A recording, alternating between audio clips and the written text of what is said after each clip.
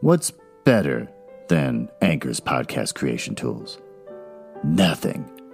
Mankind has always searched for evidence of God's perfection, and we found it.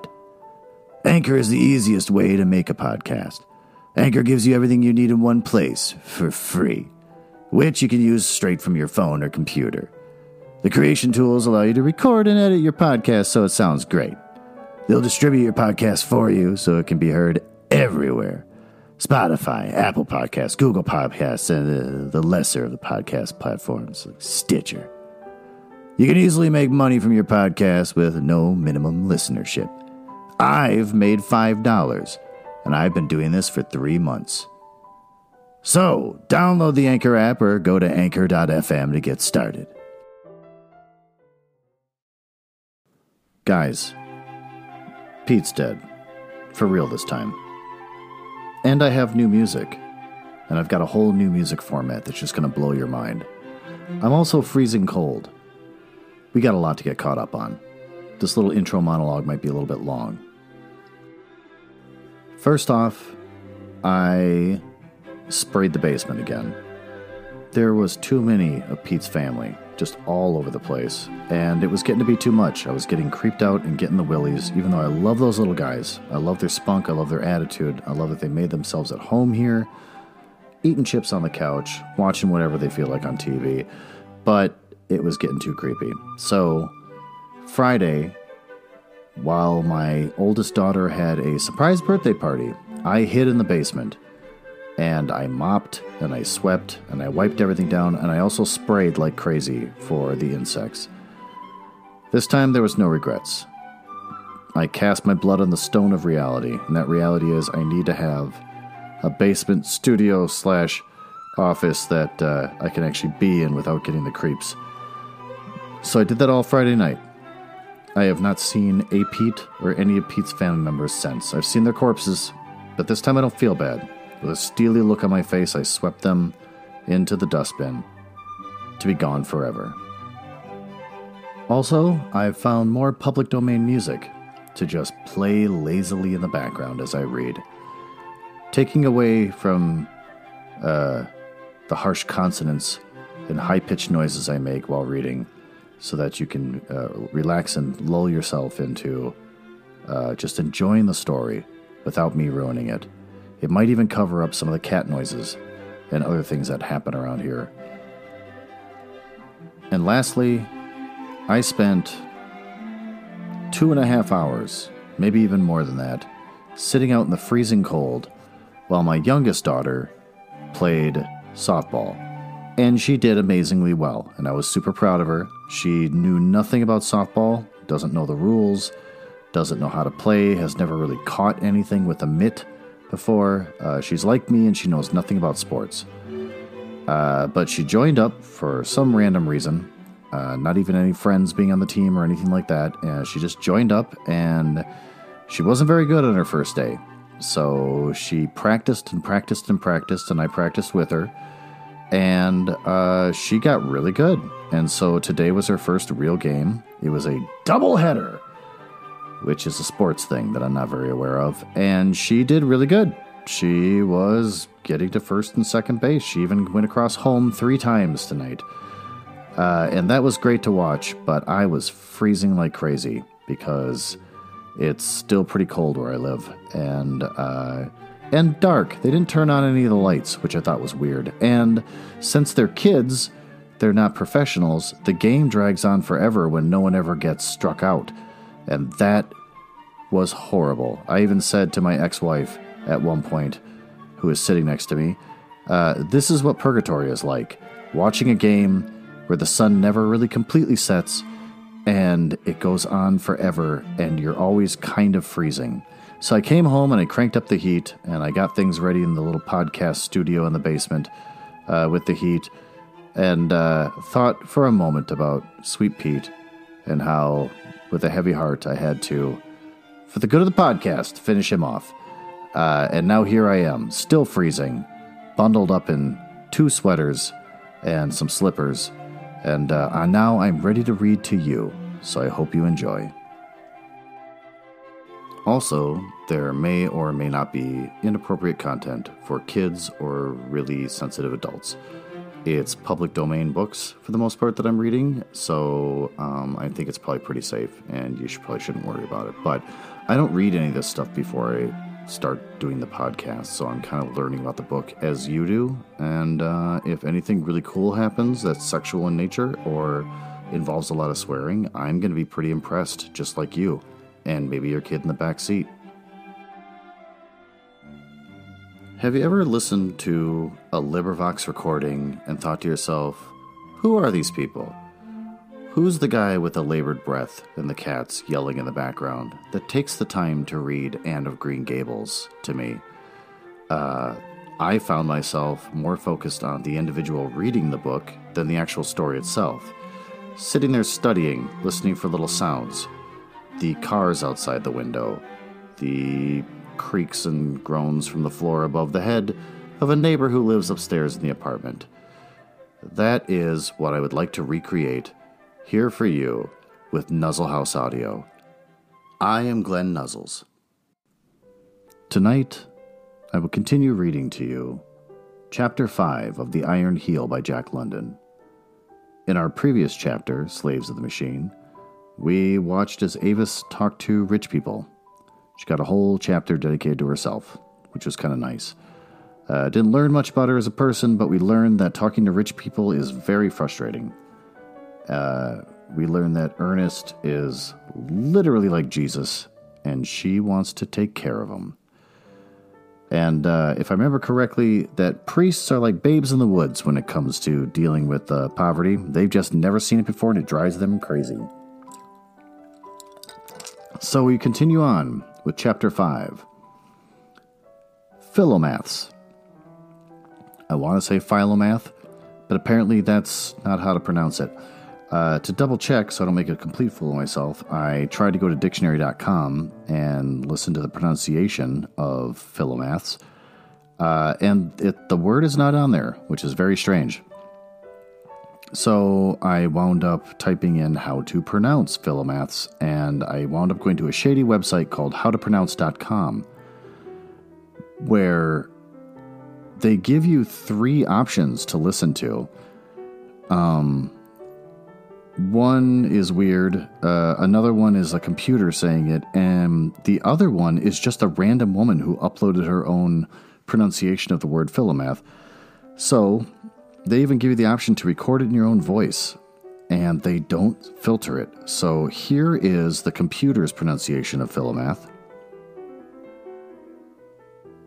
Philomaths. And here is the woman. Philomaths. It might not sound that much different. They might sound like a female and male version of a computer voice, but with my headphones on the actual web browser, it's definitely a woman Philomaths. saying it really weird into the mic, which is really awkward and very strange, and I really want to get in there and start finding words and adding my own pronunciations. I found a flaw in their system and I want to exploit it. But on to Chapter 5, Philomaths. Ernest was often at the house, which is really annoying. Can you imagine if you still lived with your parents in junior high? Or how old is this woman? I have no idea. We know nothing about her. Doesn't matter. She wakes up in the morning and she tries to get some cereal to start her day. And there is your parents' friend Steve around, just reading whatever random weird magazines and then talking at you. And that's what this woman has to deal with on a regular basis now. Nor was it my father merely, nor the controversial dinners that drew him there. Even at that time I flattered myself that I played some part in causing his visits. And it was not long before I learned the correctness of my surmise. For never was there such a lover as Ernest Everhard. Gross. His name is Ernest, honestly intentioned, and then Everhard, and he's a lover. His gaze and his hand clasp grew firmer and steadier, if that were possible, and the question that had grown from the first in his eyes grew only more imperative. My impression of him, the first time that I saw him, had been unfavorable. Then I had found myself attracted toward him. That's a weird way of describing that. Next came my repulsion, when he so savagely attacked my class and me. After that, as I saw that he had not maligned my class, and that the harsh and bitter things he said about it were justified, I had drawn closer to him again. He became my oracle. For me, he tore the sham from the face of society and gave me glimpses of reality that were as unpleasant as they were undeniably true. As I have said, there was never such a lover as he. Ugh. This is a situation where the jokes are coming too quickly, and this podcast is a family-friendly podcast. I can't tell the jokes I want to tell. It's a lot like my friend Corey, whose parents divorced when he was very young.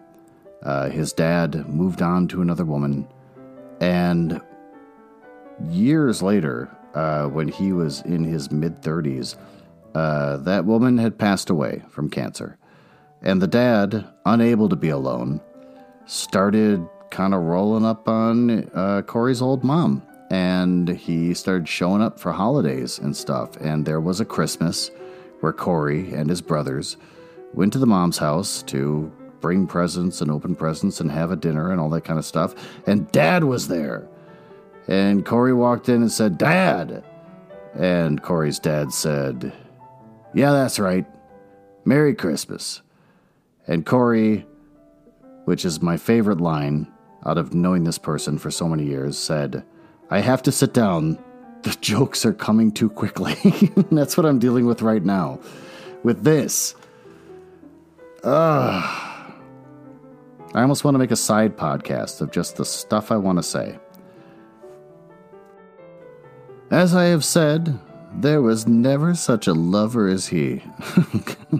No girl could live in a university town till she was 24 and not have had love experiences I have been made love to by beardless sophomores and gray professors, and by the athletes and the football giants. But not one of them made love to me as Ernest did. His arms were around me before I knew. His lips were on mine before I could protest or resist. Before his earnestness, conventional maiden dignity was ridiculous. He swept me off my feet by the splendid, invincible rush of him. He did not propose. He put his arms around me and kissed me, and took it for granted that we should be married. There was no discussion about it. The only discussion, and that arose afterwards, was when we should be married. It was unprecedented. It was unreal. Yet, in accordance with Ernest's test of truth, it worked. I trusted my life to it, and fortunate was the trust. Yet, during those first days of our love, fear of the future came often to me when I thought of the violence and the impetuosity of his lovemaking. The violence of his lovemaking? Yet such fears were groundless. No woman was ever blessed with a gentler, tender husband. His gentleness and his violence on his part was a curious blend similar to the one in his carriage of awkwardness and ease. That slight awkwardness, ! He never got over it, and it was delicious. His behavior in our drawing room reminded me of a careful bull in a china shop. This is exactly what I needed to spice the podcast up. I was hoping for this. I mean, with a name like Ernest Everhard, something like this has got to happen. It was at this time that vanished my last doubt of the completeness of my love for him, a subconscious doubt at most. It was at the Philomath Club, a wonderful night of battle, wherein Ernest bearded the masters. Bearded? That's really what they say. Ernest bearded the masters in their lair. Now the Philomath Club was the most select on the Pacific coast. It was the creation of Miss Brentwood, an enormously wealthy old maid, and it was her husband and family and toy. Its members were the wealthiest in the community and the strongest-minded of the wealthy, with, of course, a sprinkling of scholars to give it an intellectual tone.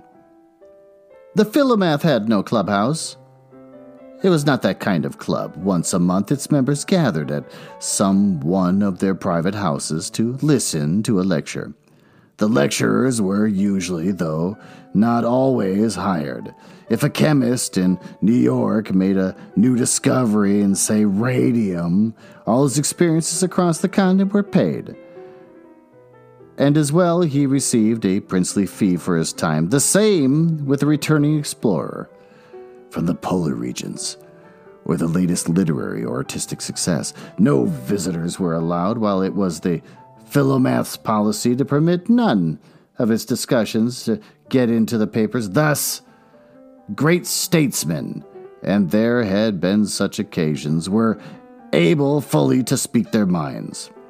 I spread before me a wrinkled letter, written to me by Ernest 20 years ago, and from it I copy the following. Oh, by the way, I totally skipped over the foreword on this book, which talks about how all of this that we're reading are part of the Ernest letters that I talked about earlier.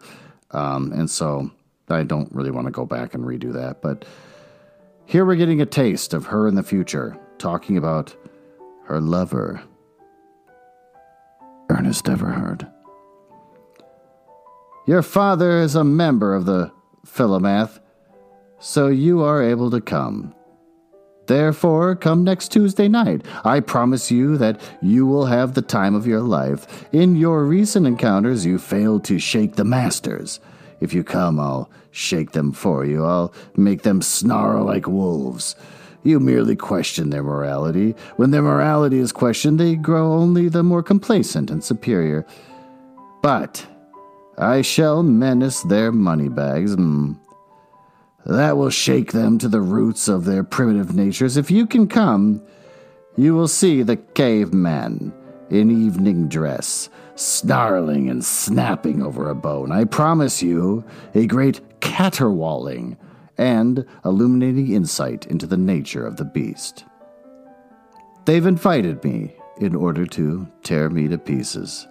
This is the idea of Miss Brentwood. She clumsily hinted as much when she invited me. She's given them that kind of fun before. They delight in getting trustful-souled, gentle reformers before them.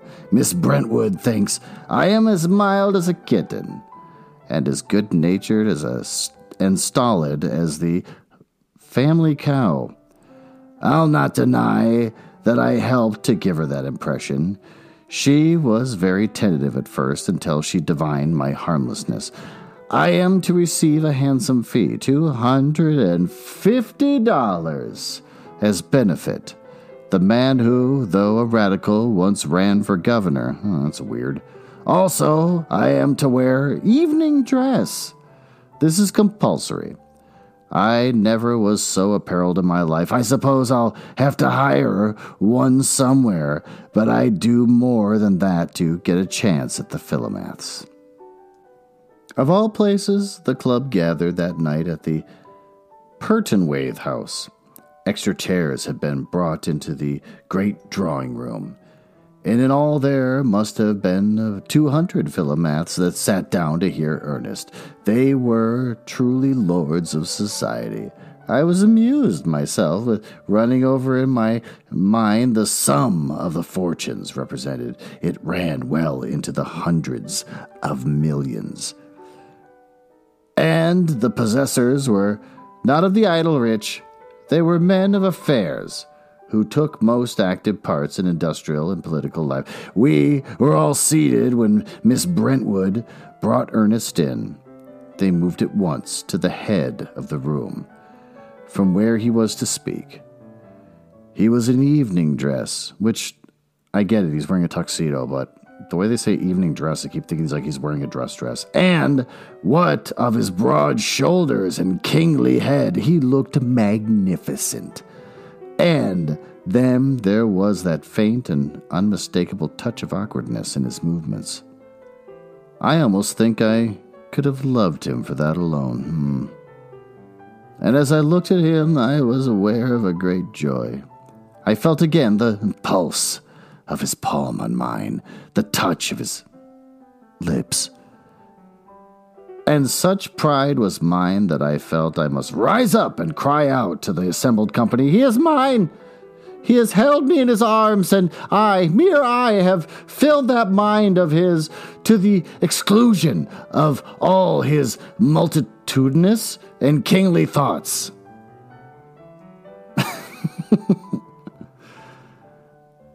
At the head of the room, Miss Brentwood introduced him to Colonel Van Gilbert. Well, that's a lame name, and I knew that the latter was to preside. Colonel Van Gilbert was a great corporation lawyer. In addition, he was immensely wealthy. The smallest fee he would deign to notice was $100,000. He was a master of law.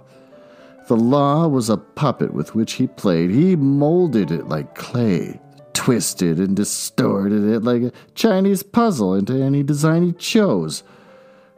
Now I want to know what a Chinese puzzle is. I'm looking it up right now, and according to Wikipedia, a Chinese puzzle is a 2013 French comedy drama written and directed by Cedric Klipatch. So now we know what a Chinese puzzle is.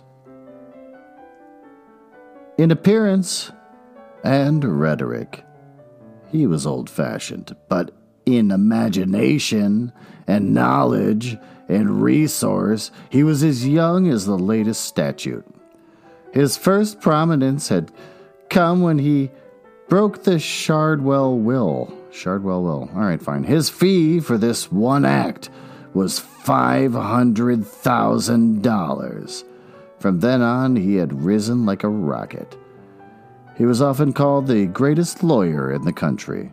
Corporation lawyer, of course, and no classification of the 3 greatest lawyers the United States could have excluded him. He arose and began in a few well-chosen phrases that carried an undertone of faint irony. To introduce Ernest, Colonel Van Gilbert was subtly facetious. In his introduction of the social reformer and member of the working class, and the audience smiled, and it made me angry, and I glanced at Ernest. The sight of him made me doubly angry. He did not seem to resent the delicate slurs. Worse than that, he did not seem to be aware of them. There he sat, gentle and stolid, and somnolent. I'm not going to look it up. He really looked stupid. Oh, she's really turning on him after all of his kisses and arm hugging. And for a moment, the thought rose in my mind, what if he were overawed by the imposing array of power and brains? Then I smiled. He couldn't fool me, but he fooled the others, just as he fooled Miss Brentwood. She occupied a chair right up to the front, and several times she turned her head toward one or another of her confreres and smiled her appreciation of their remarks. Colonel Van Gilbert was done.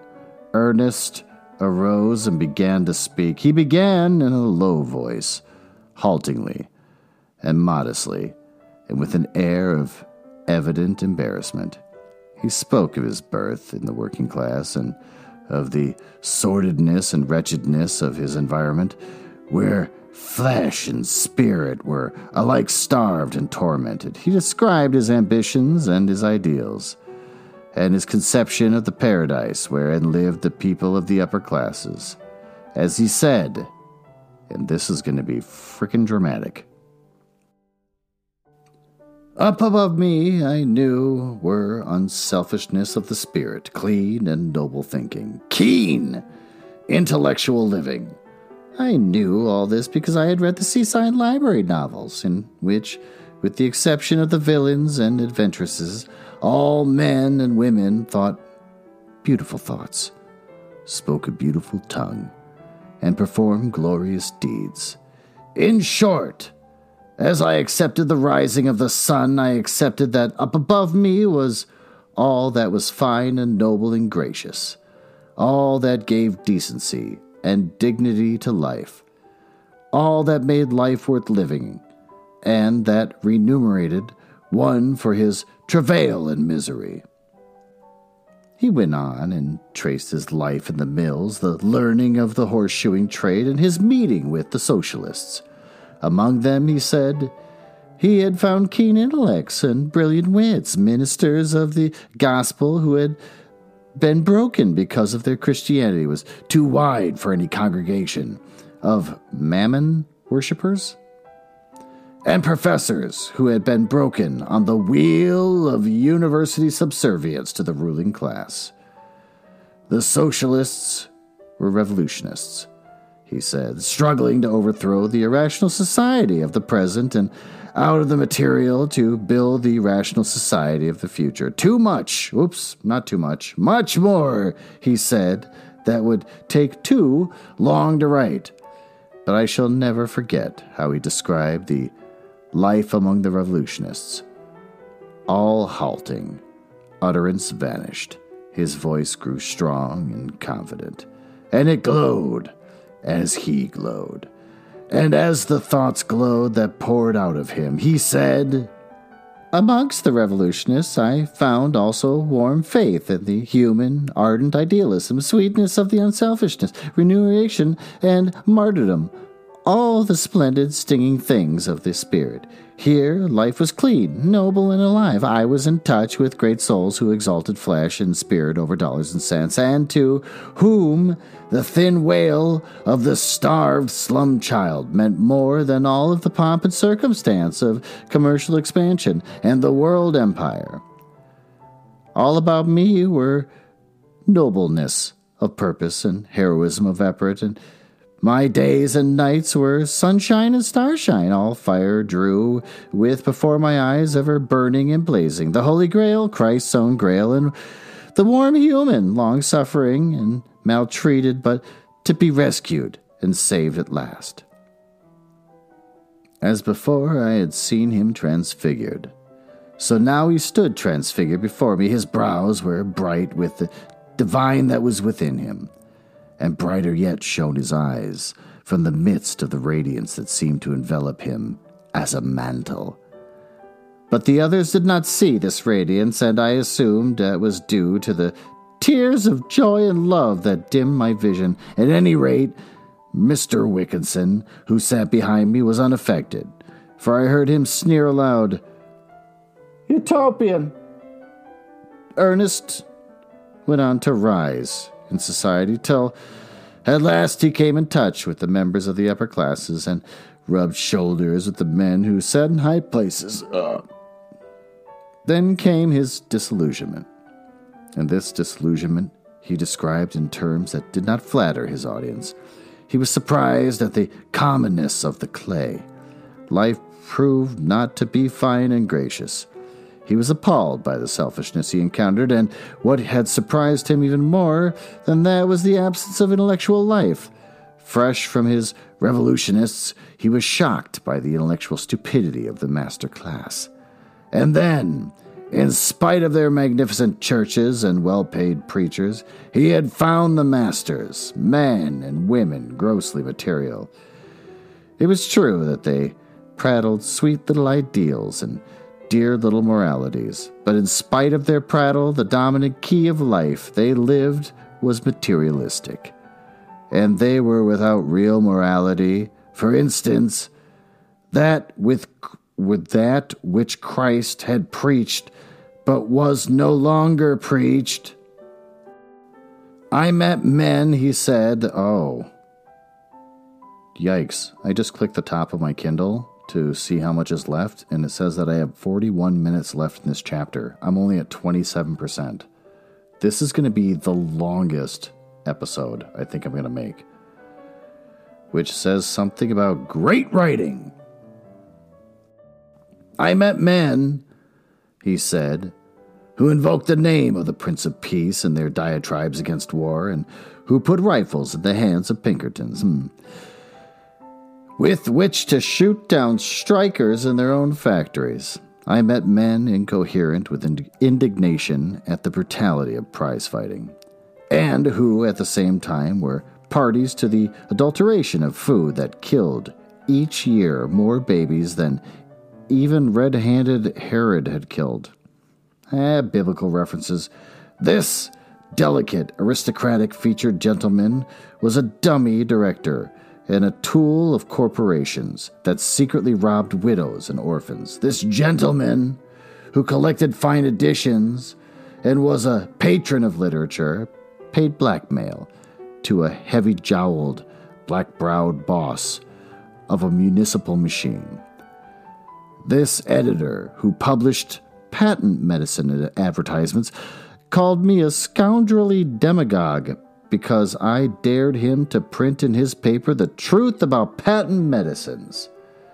This man, talking soberly and earnestly about the beauties of idealism and the goodness of God, had just betrayed his comrades in a business deal. This man, a pillar of the church, a heavy contributor to foreign missions, worked his shop girls 10 hours a day on a starvation wage, and thereby directly encouraged prostitution. This man, who endowed chairs in universities and erected magnificent chapels, perjured himself in courts of law over dollars and cents. This railroad magnate broke his word as a citizen and as a gentleman and as a Christian when he granted a secret rebate. And he granted many secret rebates. The senator was the tool and the slave, the little puppet, of a brutal, uneducated machine boss. So was this governor and this Supreme Court judge, and all three rode on railroad passes. And also, the sleek capitalist owned the machine boss, and the railroads that issued the passes. And so it was, instead of in paradise, that I found myself in the arid desert of commercialism. I found nothing but stupidity except for business. I found none clean, noble, and alive, though I found many who were alive with rottenness. What I did find was monstrous selfishness and heartlessness, and a gross, gluttonous, practiced, and practical materialism. Much more, Ernest told them of themselves and his disillusionment. Intellectually, they had bored him. Morally and spiritually, they had sickened him. So that he was glad to go back to his revolutionists, who were clean, noble, and alive, and all that the capitalists were not. And now, he said, let me tell you about that revolution. But first, I must say that his terrible diatribe had not touched them. I looked about me at their faces and saw they remained complacently superior to what he had charged, and I remembered what he had told me, that no indictment of their morality could shake them. However, I could see that the boldness of his language had affected Miss Brentwood. She was looking worried and apprehensive. Ernest began by describing the army of the Revolution, and as he gave the figures of its strength, parentheses, the votes cast in the various countries, end parentheses, the assemblage began to grow restless. Concern showed in their faces, and I noticed a tightening of lips. At last, the gauge of battle had been thrown down. He described the International Organization of Socialists that united the 1.5 million of the United States with the 23 millions and a half in the rest of the world. Such an army of revolution, he said, 25 million strong, is a thing to make rulers and ruling classes pause and consider. The cry of this army is, "No quarter! We want all that you possess. We will be content with nothing less than all that you possess. We want in our hands the reins of power and the destiny of mankind. Here are our hands. They're strong hands. We are going to take your governments, your palaces, and all your purpled ease away from you. And in that day you shall work for your bread, even as the peasant in the field, or the starved and runty clerk in your metropolises. Here are our hands. They are strong hands. And as he spoke, he extended from his splendid shoulders his 2 great arms, and the horseshoer's hands that were clutching the air like an eagle's talons. He was the spirit of Regent. We're going to go with Regent Labor. As he stood there, his hands outreaching to rend and crush his audience, I was aware of a faintly perceptible shrinking on the part of the listeners before this figure of revolution, concrete, potential, and menacing. That is, the women shrank, and fear was in their faces. Not so with the men. They were of the active rich, not the idle, and they were fighters. A low, throaty rumble arose, lingered on the air a moment, and ceased.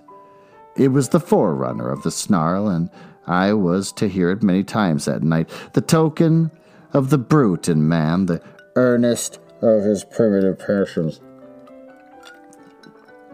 And they were unconscious that they had made this sound. It was the growl of the pack, mouthed by the pack, and mouthed in all unconsciousness. 3 highlighters say, and in that moment, as I saw the harshness form in their faces and saw the fight light flashing in their eyes, I realized that not easily would they let their lordship of the world be wrested from them. Ernest proceeded with his attack. He accounted for the existence of the 1.5 million revolutionists in the United States by charging the capitalist class with having mismanaged society. He sketched the economic condition of the caveman and of the savage peoples of today, pointing out that they possessed neither tools nor machines, and possessed only a natural efficiency of one in producing power. Then he traced the development of the machinery and social organization, so that today the producing power of civilized man was 1,000 times greater than that of the savage. 5 men, he said, can produce bread for 1,000. 1 man can produce cotton cloth for 250 people, woolens for 300, and boots and shoes for 1,000. One would conclude from this that under a capable management of society, modern civilized man would be a great deal better off than the caveman. But is he? Let us see. In the United States today, there are 15 million people living in poverty. And by poverty is meant that condition in life in which, though lack of food and adequate shelter, the mere standard of working efficiency cannot be maintained. In the United States today, in spite of all your so-called labor legislation, there are 3 million of child laborers. In 12 years, their numbers have been doubled.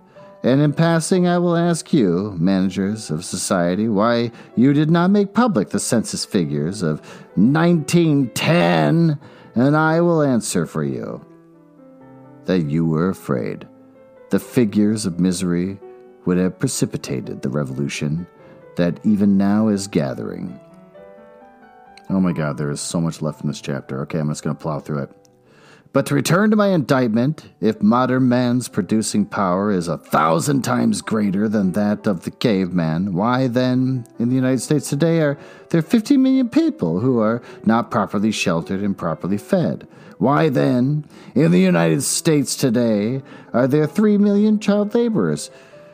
It is a true indictment. The capitalist class is mismanaged, in face of the facts that modern man lives more wretchedly than the caveman, and that his producing power is 1,000 times greater than that of the caveman. No other conclusion is possible than that the capitalist class has mismanaged, that you have mismanaged, my masters, that you have criminally and selfishly mismanaged, and on this count you cannot answer me here tonight, face to face, any more than your whole class can answer the 1.5 million revolutionists in the United States.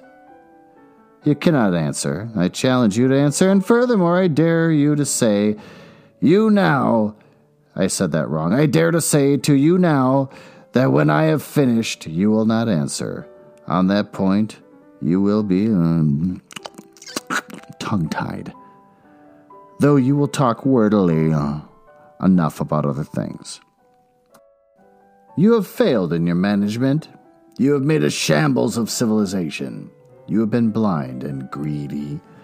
You've risen up as you today rise up shamelessly in our legislative halls and declared that profits were impossible without the toil of children and babies. Don't take my word for it.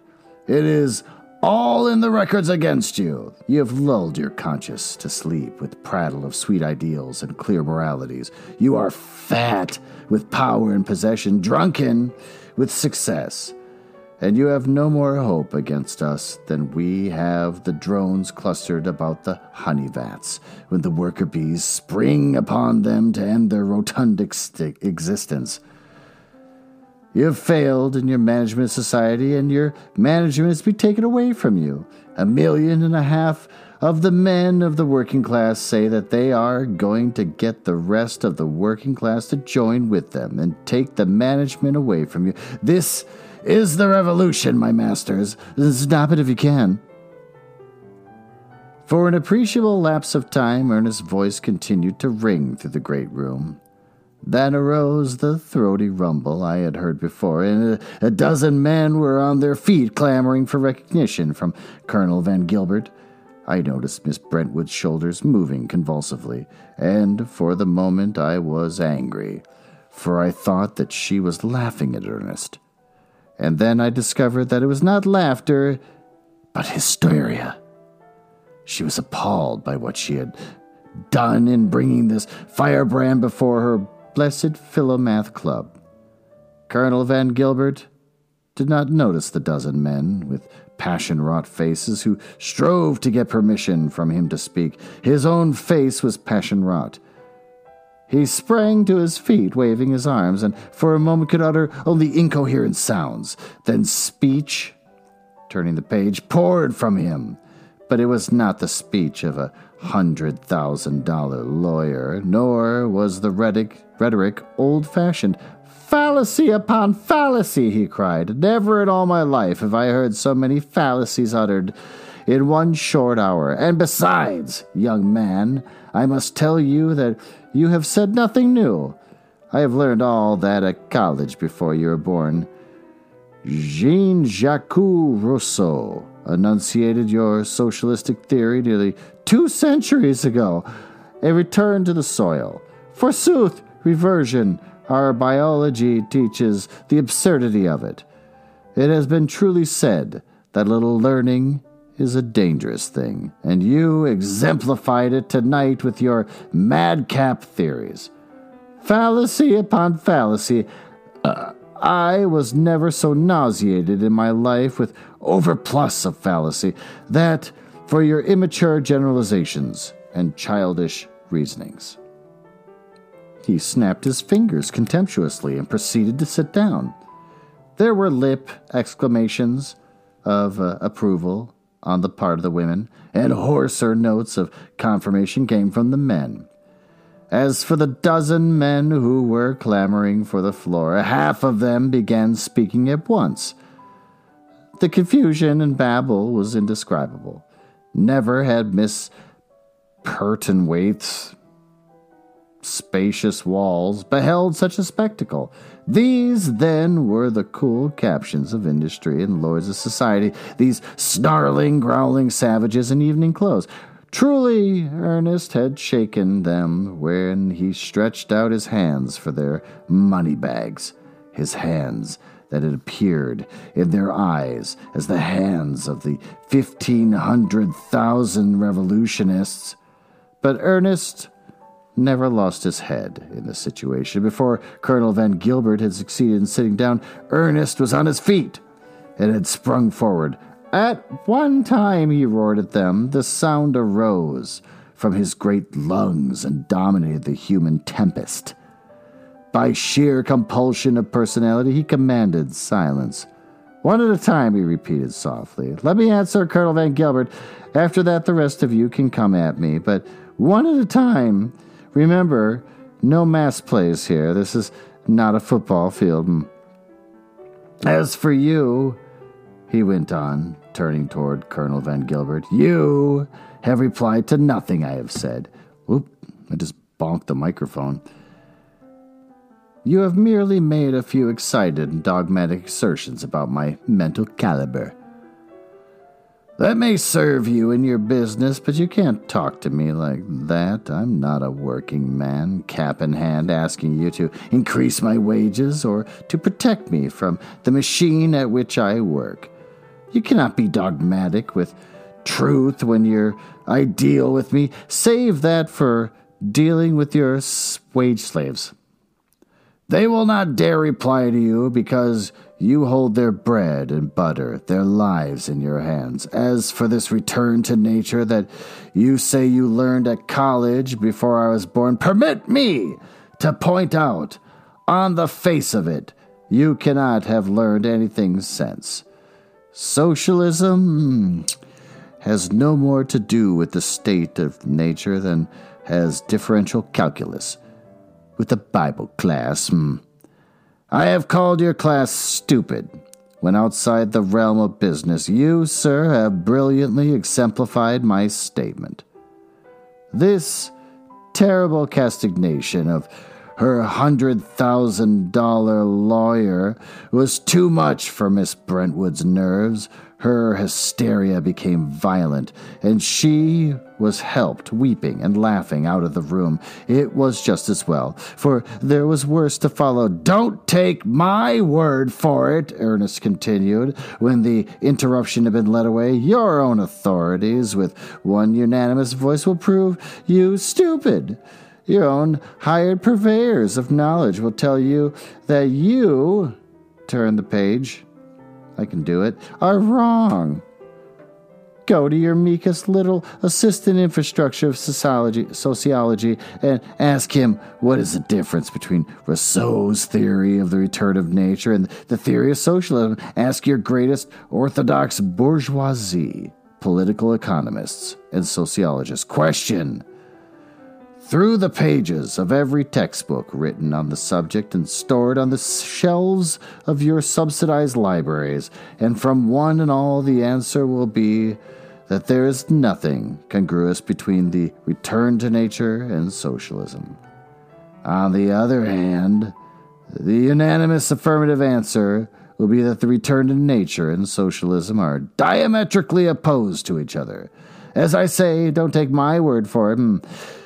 The record of your stupidity is there in the books, your own books, that you've never read. And so far as your stupidity is concerned, you are not the exemplar of your class. You know law and business, Colonel Van Gilbert. You know how to serve corporations and increase dividends by twisting law. Very good. Stick to it. You are quite a figure. You are a very good lawyer. But you are a poor historian. You know nothing of sociology, and your biology is contemporaneous with Pliny. Here, Colonel Van Gilbert writhed in his chair. There was perfect quiet in the room. Everyone sat fascinated, paralyzed. I may say such fearful treatment of the great Colonel Van Gilbert was unheard of, undreamed of, impossible to believe. The great Colonel Van Gilbert, before whom judges trembled when he arose in court, but Ernest never gave quarter to an enemy. 16 minutes left in the chapter. Ugh. This is so painful. This is, of course, no reflection on you, Ernest said. Every man to his trade. Only you stick to your trade, and I'll stick to mine. You have specialized. When it comes to a knowledge of the law, of how best to evade the law, or make a new law for the benefit of thieving corporations, I am down in the dirt at your feet. But when it comes to sociology, my trade, you are down in the dirt at my feet. Remember that. Remember also that your law is the stuff of a day, and you are not versatile in the stuff of more than a day. Therefore, your dogmatic assertions and rash generalizations on things historical and sociological are not worth the breath you waste on them. He's really hooked on sociological and nature. Ernest paused for a moment and regarded him thoughtfully, noting his face dark and twisted with anger, his panting chest, his writhing body, and his slim white hands nervously clenching and unclenching. But it seems you have breath to use, and I'll give you a chance to use it. I indicted your class. Show me that my indictment is wrong. I pointed out to you the wretchedness of modern man. 3 million child slaves in the United States, without whose labor profits would not be possible, and 15 million underfed, ill-clothed, and worse-housed people. I pointed out that modern man's producing power through social organization and the use of machinery was 1,000 times greater than that of the caveman. And I have stated that from these two facts, no other conclusion was possible than that the capitalist class has mismanaged.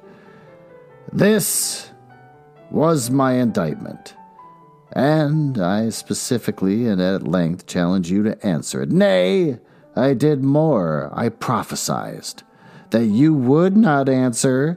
It remains for your breath to smash my prophecy. You called my speech fallacy. Show the fallacy, Colonel Van Gilbert. Answer the indictment, and I and my 1,500,000 comrades have brought against your class and you. Colonel Van Gilbert quite forgot that he was presiding, and that in courtesy he should permit the other clamorers to speak. He was on his feet, flinging his arms, his rhetoric and his control to the winds alternating, abusing Ernest for his youth and demagoguery, and savagely attacking the working class, elaborating its inefficiency and worthlessness. For a lawyer, you are the hardest, so he's not even there's no counter argument. He's not bothering to write it. He's just going right back into Ernest. For a lawyer, you are the hardest man to keep your point I ever saw, Ernest began his answer to the tirade. My youth has nothing to do with what I have enunciated, nor has the worthlessness of the working class. I charge the capitalist class with having mismanaged society. You have not answered. You have made no attempt to answer. Why? It is because you have no answer. You are the champion of this whole audience. Everyone here, except me, is hanging on your lips for that answer. They are hanging on your lips for that answer because they have no answer themselves. As for me, as I have said before, I know that you not only cannot answer, but that you will not attempt an answer. Will he actually write the person's answer? Oh, here it comes. This is intolerable, Colonel Van Gilbert cried out. This is an insult. That you should not answer is intolerable, Ernest replied gravely. No man can be intellectually insulted. Insult, in its very nature, is emotional. Recover yourself. Give me an intellectual answer to my intellectual charge that the capitalist class has mismanaged society. Colonel Van Gilbert remained silent, a sullen, superior expression on his face, such as will appear on the face of a man who will not bandy words with the ruffian. Do not be downcast, Ernest said. Take consolation in the fact that no member of your class has ever yet answered that charge. He turned to the other men who were anxious to speak. And now it's your chance. Fire away. And do not forget that I here challenge you to give the answer that Colonel Van Gilbert has failed to give. It would be impossible for me to write all that was said in the discussion. Of course, I want to side with the socialist. I do. But at the same time, where's the counter arguments? You're not really... Wasn't there like an editor that read this and just said, you're just kind of M-wording all over the pages? But all right, fine. I never realized before how many words could be spoken in 3 short hours, and at any rate, it was glorious. The more his opponents grew excited, the more Ernest deliberately excited them. He had an encyclopedic command of the field of knowledge, and by a word or a phrase, by delicate rapier thrusts, he punctured them. He named the points of their logic, and this was a false syllogism. I'm giving up. That conclusion had no connection with the premise, while that next premise was an impostor because it had cunningly hidden in it the conclusion that was being attempted to be proved. This was an error. That was an assumption. And the next was an assertion contrary to the ascertained truth as printed in all the textbooks. And so it went. Sometimes he exchanged the rapier for the club and went smashing amongst their thoughts, right and left. And always he demanded facts and refused to discuss theories. And his facts were for them a Waterloo. When they attacked the working class, he always retorted, the pot calling the kettle black. That is no answer to the charge that your own face is dirty. And to one and all he said, why have you not answered the charge that your class is mismanaged? You have talked about other things and things concerning other things, but you have not answered. It is because you have no answer? He won't write any of their answers if they ever existed.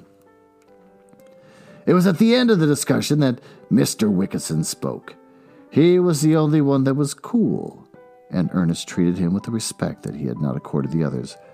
No answer is necessary, Mr. Wicketson said with slow deliberation. I have followed the whole discussion with amazement and disgust. I am disgusted with you, gentlemen, members of my class. You have behaved like foolish little schoolboys. What with intruding ethics and the thunder of the common politician into such discussion, you have been outgeneralized and outclassed. You have been very wordy, and all of you have done is buzz. You buzz like gnats about a bear. Gentlemen, there stands the bear, he pointed at Ernest.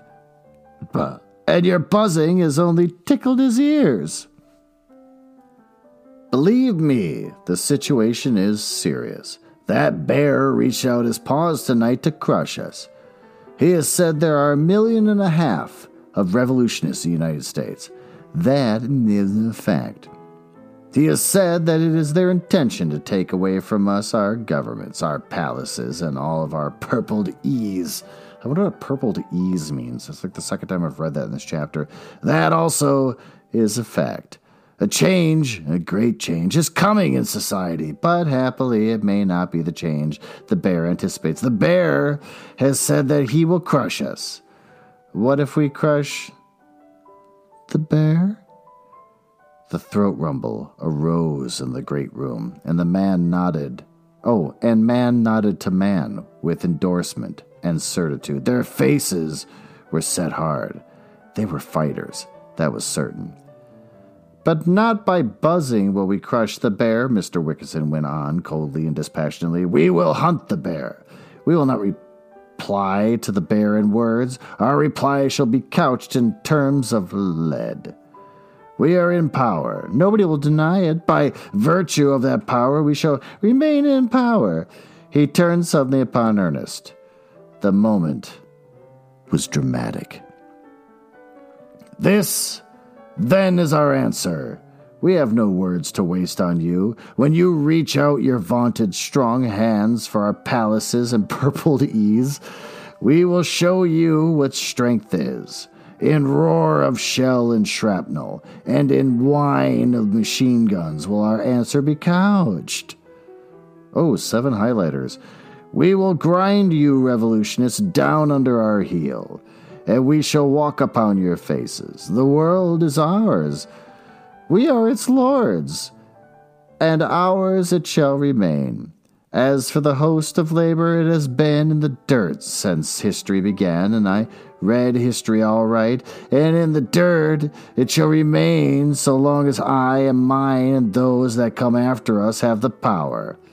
There is the word. It is the king of words. Power.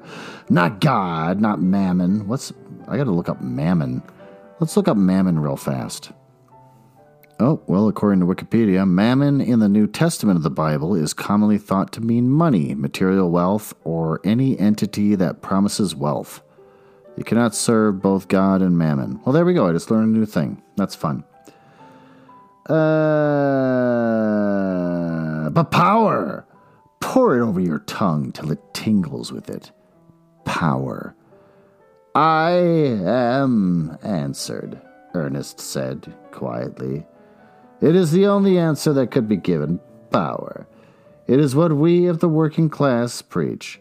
We know, and well, we know by bitter experience that no appeal for the right, for justice, for humanity can ever touch you. Your hearts are hard as your heels, with which you tread upon the faces of the poor. So we have preached power. By the power of our ballots on election day will we take your government away from you. What if you do not get a majority, a sweeping majority, on election day? Mr. Wickerson broke into demand. Suppose we refuse to turn the government over to you after you have captured at the ballot box. These are conversations that have ever happened in the past. That also we have considered. Of course they have. Ernest replied, and we shall give you an answer in terms of lead. This is where his insurance problem keeps popping up. Power.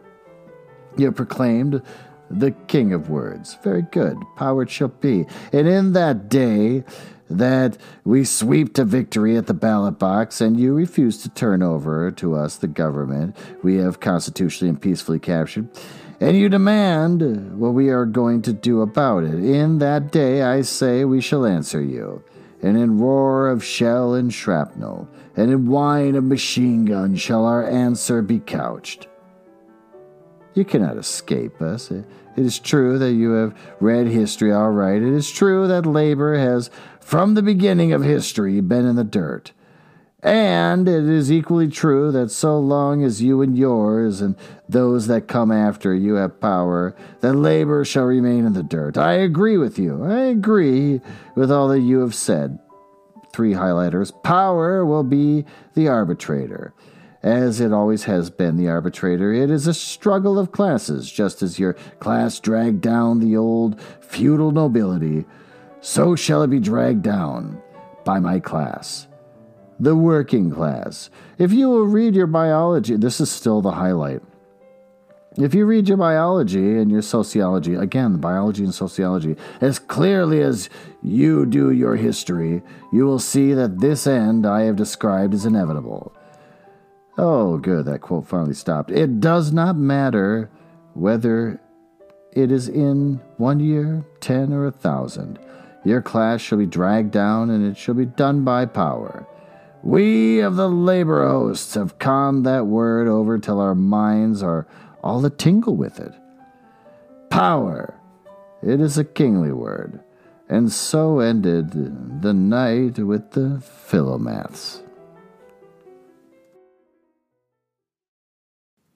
Oh, my Lord. That chapter went on forever. I'm not going to lie to you, I had to hit pause on my recording multiple times because my voice started to hurt. After a while, I was just sort of reading automatically and not really paying attention when I was reading. There was so much going on, and it dragged on forever and ever. A lot like the softball game I went to today, where it just kept going and never stopped. And maybe that's the theme for tonight. The theme is purgatory. Sometimes we're always in it, where you're stuck in something that never ends, never improves, never declines, just is always there. And that's what this chapter was. I'm still cold. I have to turn off the heater in my place so that it doesn't get picked up on the recording, so it's freezing in my place again. What did we learn tonight? Well, we learned that as an author with an opinion, you can just have a whole argument, a one-sided argument. And when it comes to an opposing opinion, you don't have to research it or actually have these conversations with real humans. You can just say, people got rowdy and started saying things to the contrary. But always, my character won the argument. And that's all you need. And it's convincing. So there you go. You listen to a completely one-sided argument for an hour of me reading. I hope you enjoyed it, and I hope you will be around for the next chapter.